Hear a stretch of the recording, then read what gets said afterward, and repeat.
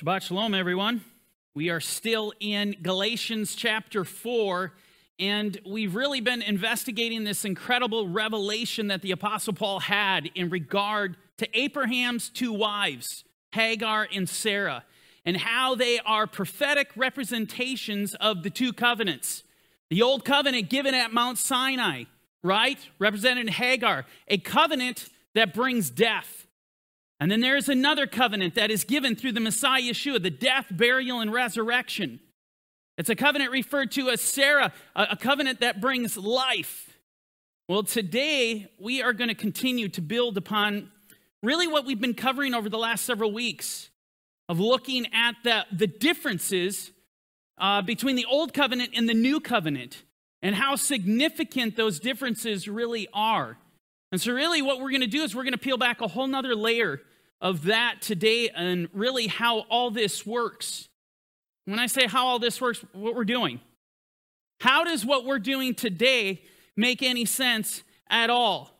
How can we profess, as believers in Yeshua, that the Torah is still valid and that Christians should keep the Torah when in fact the Torah cannot be kept today in its written form? How does any of that make sense? Just go to the Torah, read it, and what you'll find in its written form, roughly almost a third of it is dedicated to the temple services, to the Kohanim, to their service within the temple, to the sacrifices, and so on and so forth. I mean, how many of you are going up to Jerusalem 3 times a year? There are some people that try to get there during the feast, and they do, one particular year or one particular festival of the year, and that's great. But how many of you are going out and doing this 3 times a year? And yet, let me get this straight, you confess that you're Torah observant. You're Torah observant believer. See, where I'm going with this is where you lose your Christian friends and family, right here. Here's what, I love this, and I always love going into this scenario. How many of you, after receiving this amazing revelation, as the Lord, the Holy Spirit starts to connect all these dots for you, you're starting to see things in Scripture you've never seen before. Scripture's coming alive. You realize Torah is valid. The teachings of Yeshua have never been clearer to you, and you're beaming with excitement and joy, and next thing you know, you start calling your Christian friends. I have to meet with you. We have to sit down. We have to talk. I got to show you what the Lord's really been showing me. And so you go and you sit down with them and you go around and you just know they're going to be as excited as you were when you found this. The only problem with that is instead of literally looking for that response of excitement, what you get is concern. What you get is somebody looking at you and honestly, literally, they really feel that you're walking away from the faith. You are trading grace, the beautiful grace of God. You're trading that for the Torah? Let me say, the mercy? You're trading Jesus for law? Why would you do this? And you know it's coming. You love this part. So let me get this straight. You're Torah observant now. That's fantastic. So now you belong to a community. And that community, so now you stone people. Is that what you do? You walk around with a Bible in one hand and a stone in another. Is that what you do? How are we responding? It's a legitimate objection, is it not? What is written in the Torah? Stoning, it is explicit. There are particular sins within the Torah that require man to be stoned. And so it's a legitimate objection. How are we handling that? That's what today is about. We're going to talk about this. We're going to talk about something known as the spirit of the Torah. The spirit of the law versus the letter of the law. What is the spirit of the law? And as we, the last few messages that we've been covering, we have covered such important information. Information that I have told you will change. If you understand these principles, it will change your faith. In the very same way, I'm telling you, this is connected. If you understand the spirit of Torah, it will completely transform the way you read the Bible. It will transform the principles and the commandments within, how you apply them to your own life, and it will transform the way you articulate your faith to others in a powerful way.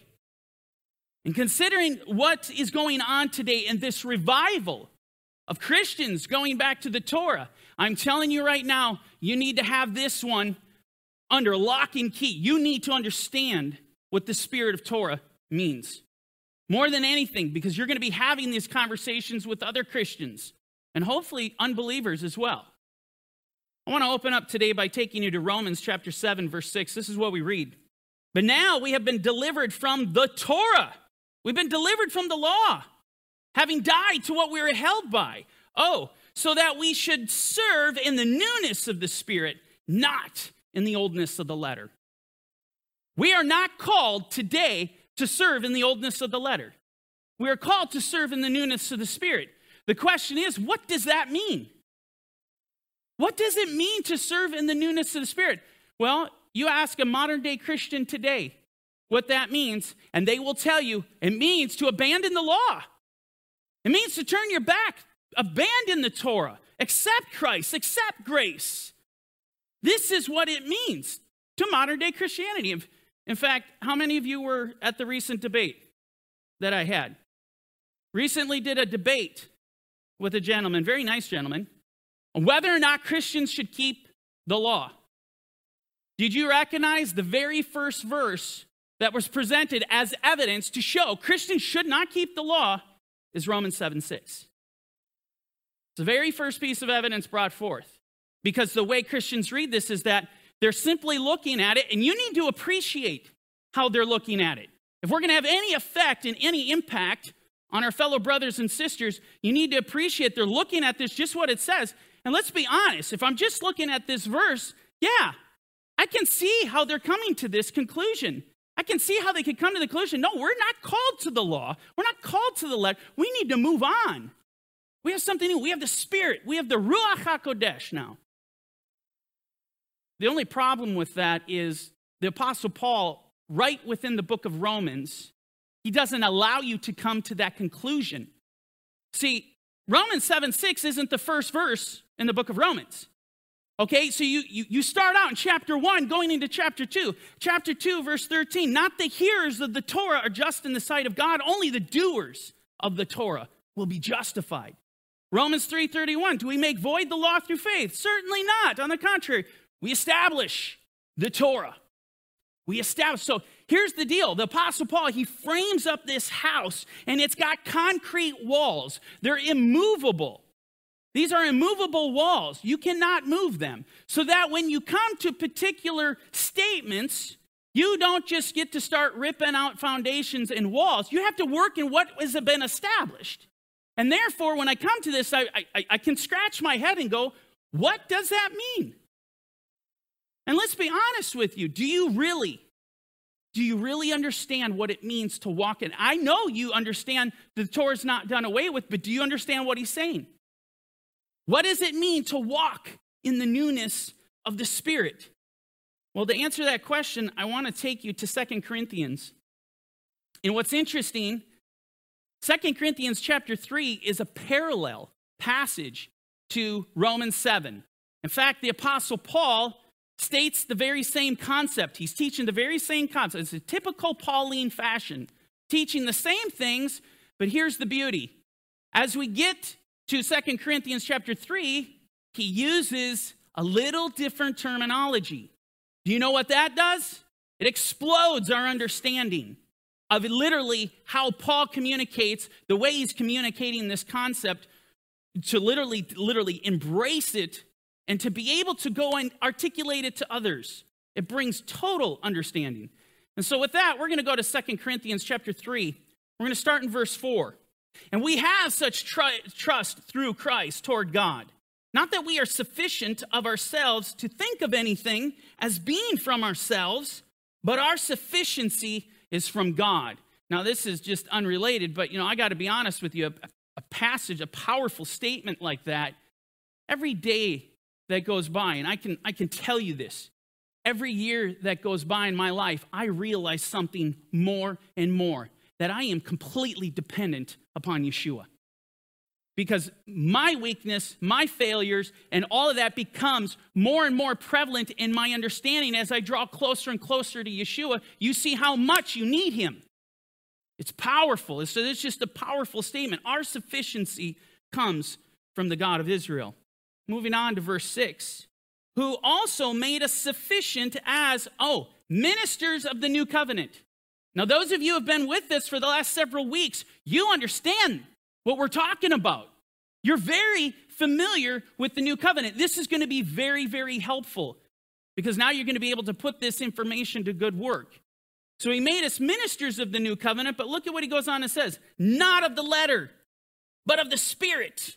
For the letter kills, but the Spirit gives life. Exact same thing that the Apostle Paul essentially said, almost verbatim, in Romans 7:6. The only difference is now he utilizes the terminology, the Brit Chadashah, the new covenant. And he shows us something here so powerful, that the new covenant is in fact the Spirit. It's the work of the Spirit, and the Spirit gives life. Well, just think about that. Think about all the information that you have now. Okay, so we know the new covenant, it is something that gives life. It is of the Spirit. Therefore, when he's talking about the letter killing, and that we're not of the letter, and we're not to serve in the oldness of the letter, what is he referring to? The old covenant. Talk about bringing clarity to the table. Talk about working within the framework of what Paul has established, and just the truth of the New Testament as a whole. This really puts you on firm foundation as you start going through and combing through the statements by the Apostle Paul. Now, as we continue, there's going to be a bit of a shock as we see what's said next in verse 7. But if the ministry of death written and engraved on stones. Let me ask you, what was written and engraved on stones? The 10 Commandments, the Aseret HaDevarim. This is not nebulous. This is not ambiguous. This is very specific.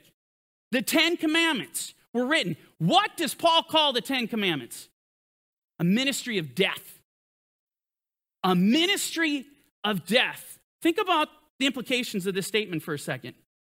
Think about how this statement can dramatically affect all those conversations you have with your Christian friends in regard to whether or not a Christian should keep the law, the Torah.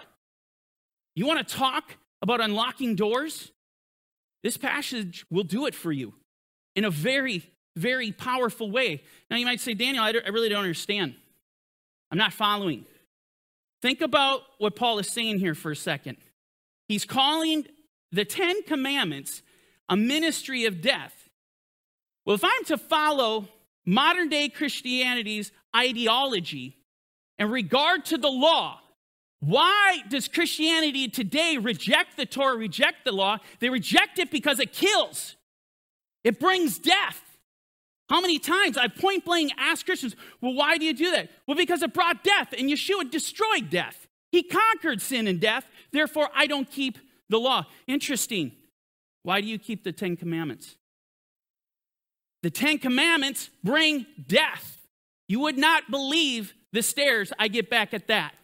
You want to talk about flipping a conversation on its head? This will do it. I mean, you can hear all the cogs start to crash, and they start to grind together, and smoke starts to come out because you're forcing them to go back and go, what? What do you mean? Because here's the problem. Across the board, typically, Christians believe we should be keeping the 10 Commandments. And they're upset when they're stripped out of governmental buildings. They're livid. Well, hold on a second. It's a ministry of death. Why would you do that? I mean, you see the perspective? So you see how important it is to be able to look at the Apostle Paul and his writings and to understand them in their totality, in a complete context, and to be familiar. You have to define his terms. When he starts using terms, you have to understand them. This is a game changer. Because as I said, most Christians will tell you right off the bat, yes, we should be keeping the 10 Commandments. Well, now you created a whole new conundrum for them. A very valid one, amen? Continuing on. But if the ministry of death written and engraved on stones was glorious, so that the children of Israel could not look steadily at the face of Moshe because of the glory of his countenance, which glory was passing away. How will the ministry of the Ruach not be more glorious? Now, Paul takes us back to Mount Sinai here, back to a time where obviously Moses receives the Torah. But notice, the Apostle Paul is drawing your attention to one specific thing about the event. The fact that that event had glory. In fact, the glory was so great that Israel couldn't even look at it. They could not look steadily at the face of Moshe. And when you go back and read within the Torah the actual event and how it unfolds, it says the children of Israel were terrified. They wouldn't draw near to Moses. So what does Moses do in response to this? This is critically important because this is where Paul is leading you. There's one specific thing that Paul wants you to draw out of this. One specific thing. Exodus 34:35. And whenever the children of Israel saw the face of Moshe, that the skin of Moshe's face shone, then Moshe would put the veil on his face again until he went in to speak with them. Absolutely incredible. Ma'aseh avot siman lebanim. The deeds of the fathers are a sign for the children. In other words, what the rabbis teach is they say all these little stories, and we've talked about this, that are recorded in there, these things that are happened, they're prophetic. They have a prophetic significance. And such is the case with Moses, dropping a veil. What is he doing? He's concealing the glory.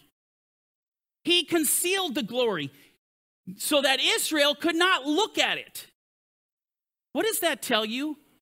This is where Paul is going. What does it tell you? The fact that Moses dropped that veil. Apostle Paul is recognizing this was prophetic. This act was prophetic.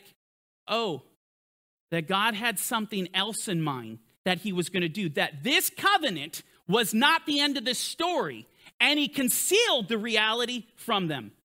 He concealed that reality so that even as you have prophets come on hundreds and hundreds of years later, many hundreds of years later, and they start talking about new covenants like Jeremiah, Brit Chadashah would come, or even in the Psalms, that sacrifice and offering you did not desire, but a body you have prepared. All these little statements, still not understood. In fact, as you get to the first century, they still didn't understand, even with the revelation and the new covenant being implemented.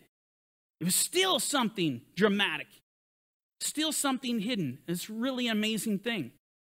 And that's what Paul's drawing upon here. Now, continuing on in 2 Corinthians 3:9.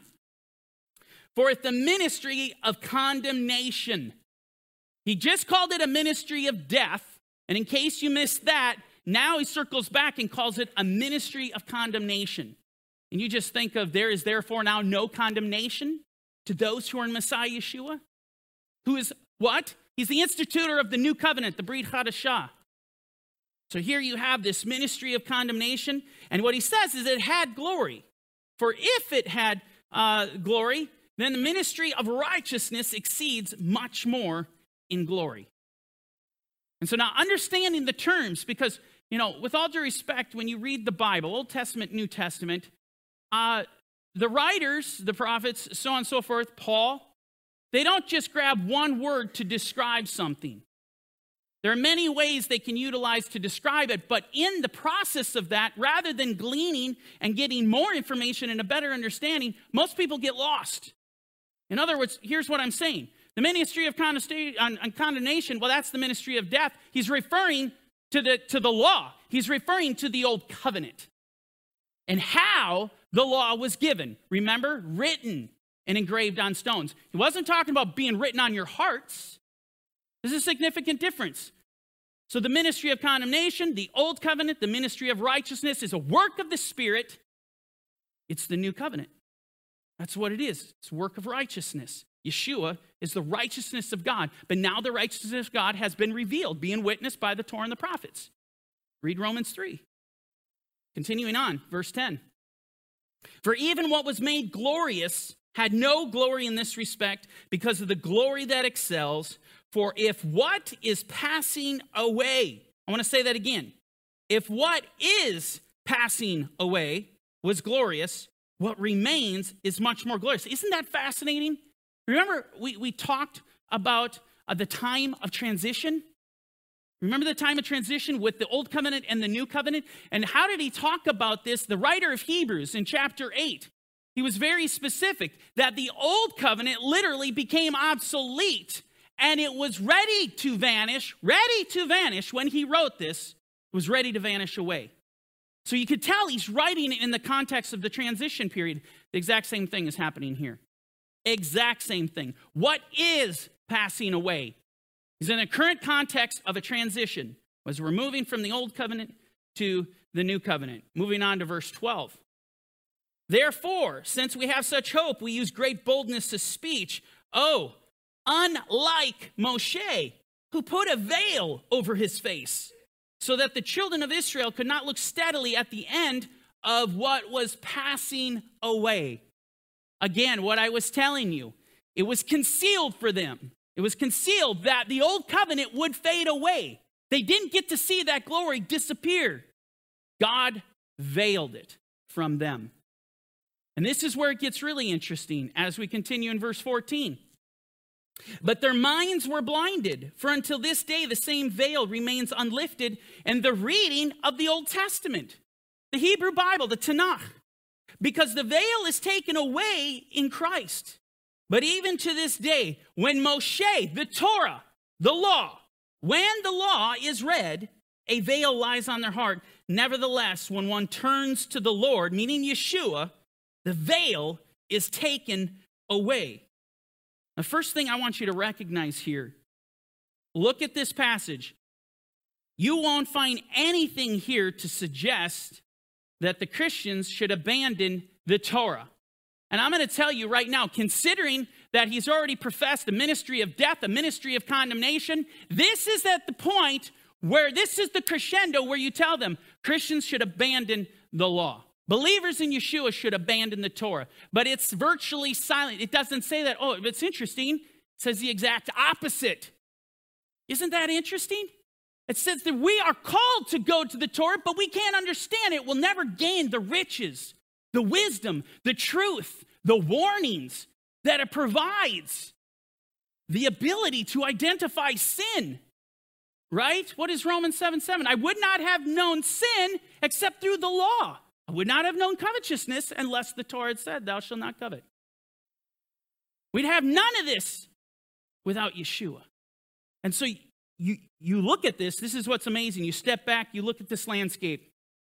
Here you have modern day Christianity. They have the key. They have the key. Yeshua is the key to unlocking the door of the Torah. But the devil has come in and said, you don't need the door. This key doesn't work with that door. Abandon the door. Jump on the other side. Here you have Judaism, traditional Judaism today. They have the door. They have the sacred door, and they're rejecting the key. Do you see how the adversary is working on both sides? Taking away what they need to be complete and whole in the faith? It's not a coincidence that the devil has come to strip the Torah away from the Christian church. To be able to have eyes to see and ears to hear, to have conviction, to have instruction, to have truth. It's not a coincidence what the devil has done to the Jewish people, taking away the key so that they can actually see what the Torah means and to glean what it says. You cannot apart from Yeshua. You know, I think of Yeshua, his disciples, they come to him in Matthew 13. Why do you speak to them in parables? Because to you, to his disciples who followed him, to you it has been given to know the mysteries of the kingdom of God. But to them it has not been given because they did not follow him. They did not acknowledge him. And you see Yeshua earlier in that in Matthew 11. He goes, oh, Father, I thank you, Lord of heaven, that you've hidden this from the wise and prudent and you've revealed them to babes. Unless you become as little children, you will by no means enter into the kingdom of God. And that little child believes in Yeshua. It's truth. He's the key to unlocking the door. And so as we look at this passage in 2 Corinthians chapter 3, Paul is revealing, he's showing the necessity and the power of Yeshua and how it beautifully comes together with the Torah. This is the match made in heaven. This is what we were meant to experience. 1 Corinthians, just building on this in chapter 2, verse 11. For what man knows the things of a man, except the spirit of the man which is in him? In other words, every one of you are thinking a thought right now, whether or not it's Daniel's long-winded, whatever. We don't know. You're the only person that knows the thoughts that are in your mind. You're the only person that knows the thoughts in your heart. Nobody else is mind readers in here. This is what he's saying. What man knows the things of a man except the spirit of the man that is in him? Even so, no one knows the things of God except the Spirit of God. I want to take you back to Romans 7:14. What did it say? The law is spiritual. The Torah is a spiritual thing. It is not a product of the flesh. It's a product of the Most High God. It is spiritual. And there is no way that you're going to be able to understand that which is spiritual unless you have the Ruach HaKodesh, the Holy Spirit. How do we get the Holy Spirit? Remember what we read in John 7, right? Whoever believes in me, out of his heart is going to flow rivers of living water. And this he spoke concerning the Holy Spirit of those who would believe in him would receive. In other words, here's the formula. We need the key. We need Yeshua.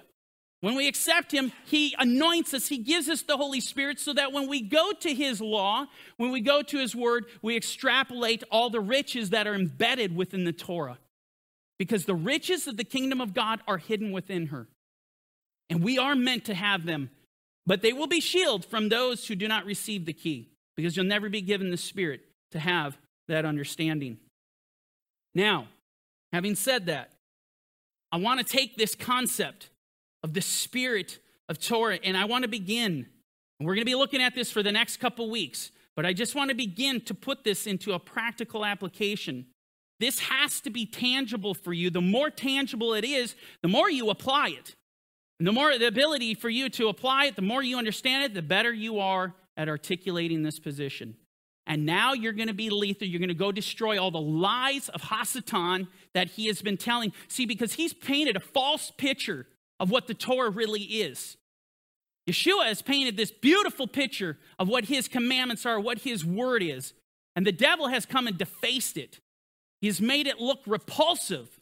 He has made it look as though it's a thing that's oppressive.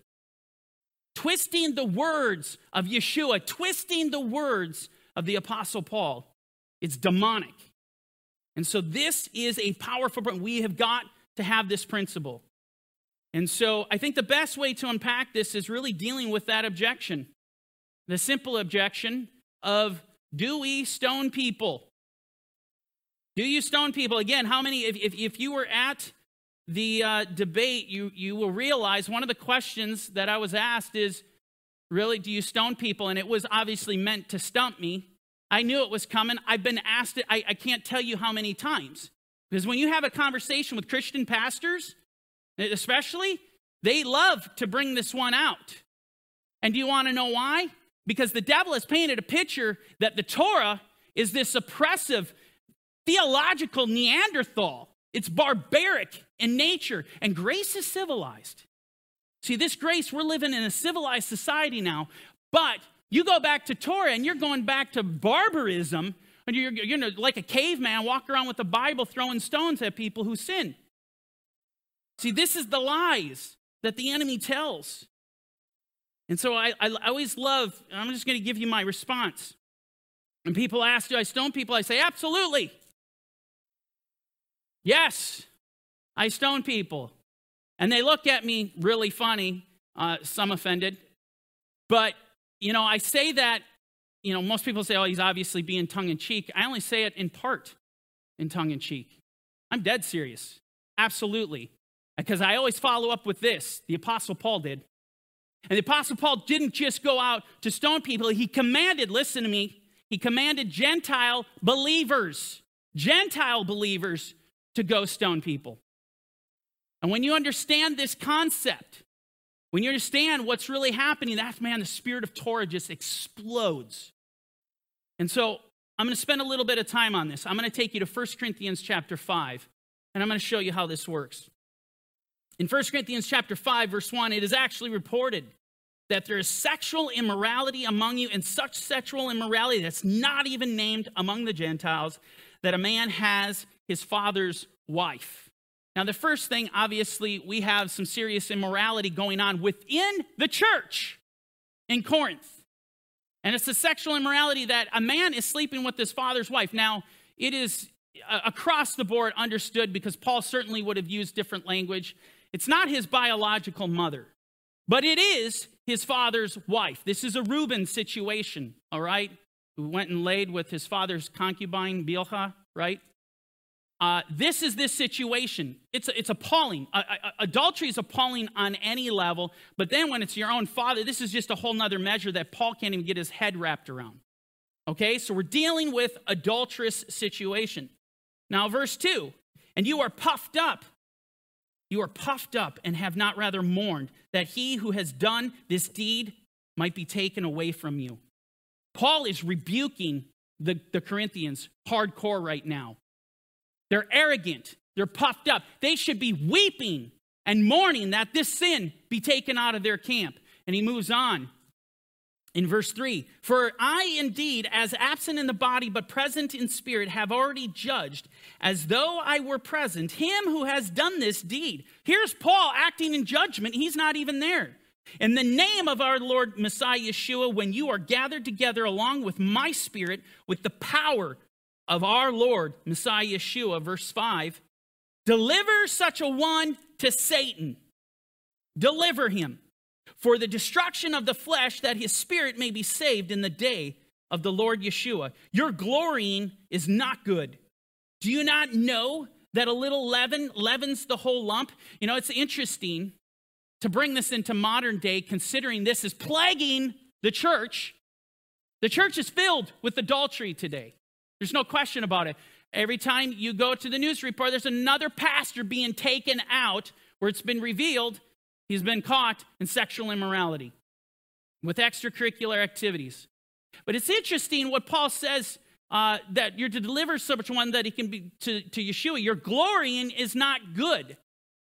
I think about this concept, your glorying, and when you actually put it all together, it's really frightening.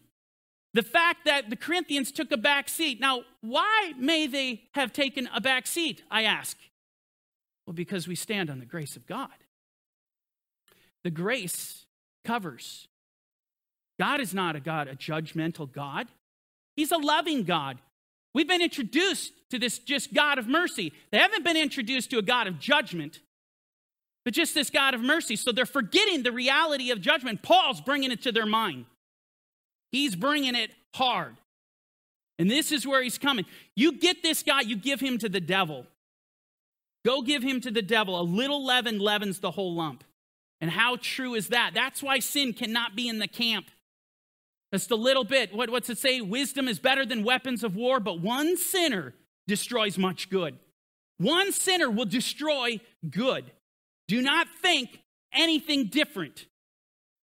No matter how close that person may be to you. It can be very dangerous, and we'll get into that in a moment. Moving on to verse 11. But now I have written to you not to keep company with anyone named a brother, meaning they're a believer in Yeshua, who is sexually immoral, not just that, but even covetous, or an idolater, or a reveler, or a drunkard, or an extortioner, not even to eat with such a person. See, this one thing about the Jewish culture, and you see in Scripture, eating with someone is the ultimate form of fellowship. There's a reason it's recorded that we're going to eat with Abraham, Isaac, and Jacob. It's going to be the marriage supper of the Lamb. It's an intimate form of fellowship. For what have I to do with judging those who are outside? Do you not judge those who are inside? But those who are outside, God judges, meaning the world, the unbelievers. Therefore, put away from yourselves the evil person. Well, how silly of Paul. He just went to the Torah. He just commanded Gentile believers to implement judgment in the Torah, and not just any judgment, the judgment of stoning. And we find this in Deuteronomy 22, verse 22. If a man is found lying with a woman married to a husband, such is the situation in Corinth, then both of them shall die, the man that lay with the woman and the woman. so you shall put away the evil from Israel. And then as you go on, it says they're to be stoned. This is the stoning law. The Apostle Paul is implementing the stoning law with Gentile believers. See, here's where you have a problem. These people that say, well, the Torah, and this is it seems so refined and brilliant. Well, the Torah is for a particular people, and meaning Jewish people, in a particular place, meaning Israel, for a particular period prior to the coming of Yeshua. That's baloney. And this flies in the face of it.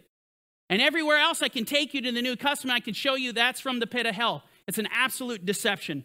It's a fictitious argument for a particular people, for a particular place, in a particular period. It's bogus. It's completely made up. You can't find that anywhere in the Torah. You can't find that anywhere as prophesied in the Torah. You can't find it anywhere in the New Covenant. New Covenant scriptures. And obviously, look at what Paul's doing. He's implementing the Torah. So here's where we get into the spirit of Torah. Ask yourself, did the Corinthians literally stone this guy? No, absolutely not. They excommunicated him. They didn't stone him. And yet, and listen to me carefully, they 100% followed the prescription within Torah. They fulfilled Torah. What is Torah? Torah is the will of God. They fulfilled the instruction. They fulfilled the will of God. Excommunicating this guy did that. And even though the literal letter wasn't followed for you hyper-literalists, the spirit was. Now, you can ask the question, I've been asked this, there's the only reason I'm dealing with this. Why wasn't he literally stoned? I mean, why not just go ahead and do it? Well, if you notice something, Rome was not in power. You know, Israel was not living under a theocratic government in the first century, meaning Israel was not in control, utter control over its own people, let alone Corinth. I mean, Rome was in total, complete power. And understand something. This was the conundrum that the Jewish leaders faced in Yeshua's day when they wanted him dead. They wanted to put him to death. In fact, this is what we read in John 18:21 or 31. Then Pilate said to them, "You take him and judge him according to your law," meaning the Torah. Therefore the Jews said to him, "It is not lawful for us to put anyone to death." Now, some people actually read this that it's actually referring to the Torah as prohibiting us, and that it's because Yeshua is innocent. That is not what they're saying. That is not what they're saying at all. What they're saying is that Roman law prohibits us from doing what we want to do. It's not lawful for us, because here's the reality. You couldn't just go around stoning people under Roman law. You find yourself in a world of hurt under a nation that had mastered the art of torture. In other words, to inflict psychological torment upon the people so they wouldn't rise up, so that they wouldn't commit and they wouldn't rise up against Rome, wouldn't do wrong. They were masters at torture. That's why crucifixions were open, get into the people's heads. And so this is what's being said. And just so you know, just to support this interpretation, look at what is said in the very next chapter. Therefore, when the chief priests, the officers, saw him, they cried out, saying, "Crucify him, crucify him." Pilate said to them, "You take him and crucify him." This is the second time Pilate says this. "You take him and crucify him, for I find no fault in him." Then the Jews answered him, "We have a law, and according to our law, he ought to die, because he made himself the Son of God." So just so that you understand that before, in John 18, they're referring to Roman law, but they flat out and call it, according to our law, yeah, he's supposed to die. He was guilty of blasphemy, according to the chief priests. He was blasphemy, making himself God, being the Son of God. And so my point is here, very simple point, you couldn't just go around stoning people. But that didn't mean you couldn't keep the Torah. Actually, you could still keep it. You just excommunicate this individual, and you will fulfill the requirement of the Lord. In fact, I could take this a step further, that even when Israel was in total control of their government, this is what's interesting, and this is where the spirit of Torah comes into play. Do you know that the spiritists, the mediums, the witches, that were in the land, according to Torah, they are commanded to be put to death. There's this, again, not nebulous. They're to be put to death. What's interesting, under King Saul, he actually excommunicated them. Interesting. And it fulfilled the Torah. Now, you know, as you get to the end of 1 Samuel 28, he goes to meet with the witch of Endor because he had excommunicated all the spiritists out of the land. But he fulfilled the Torah.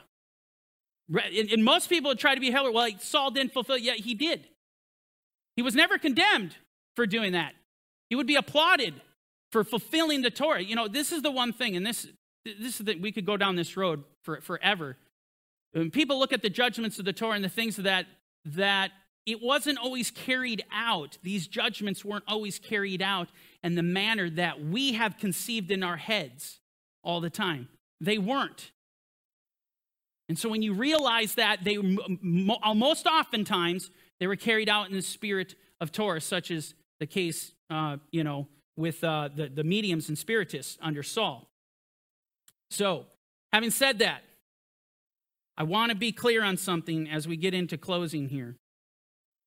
Stoning, which sounds barbaric to the modern day Christian, stoning is biblical. It's a good thing. It always has been. It always will. And that sounds completely crazy, but I want you to understand there's things that are accomplished in stoning or excommunication. And number one is it delivered justice to the evildoer. Absolutely critical. You study the Torah, you know how important this is. Not just that, it got the leaven out of the camp. And in conjunction with that, it actually strikes fear into the heart of others that they may not sin. Now, that one is so critical. When people see judgments, just as I was alluding to before, when Rome would implement these horrific judgments upon the people, the whole concept is nobody else better do this. Well, see, that's the reality that's supposed to head in. Even if you're going to excommunicate somebody and say, you will not fellowship with the Lord's people if you're going to behave like this. You are out of here. In fact, I want to just show you how powerful this really is. In Deuteronomy 13, verse 6, if your brother, the son of your mother, okay, we're talking family, the son of your daughter, the wife of your bosom, it doesn't get closer to that, or your friend who is as your own soul, your best friend, secretly entices you, saying, let us go and serve other gods, which you have not known, neither you nor your fathers. Verse 10, you shall stone him with stones until he dies. I want you to think about that. I mean, just think about that scenario. They are to be stoned with stones. These are the people closest to you.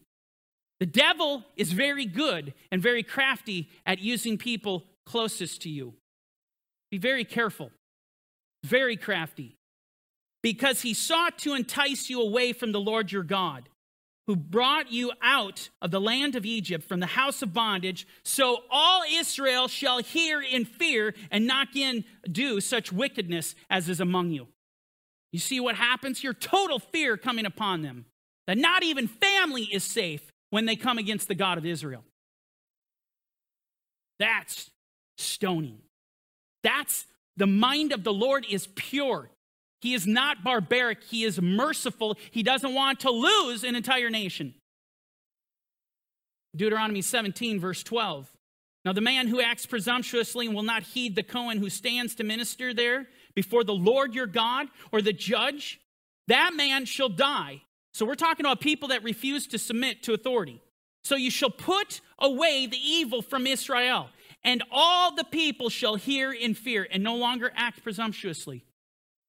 The death penalty, the stoning, or the excommunication, it implements awesome fear. One more, and we'll close with this. Deuteronomy 19:18.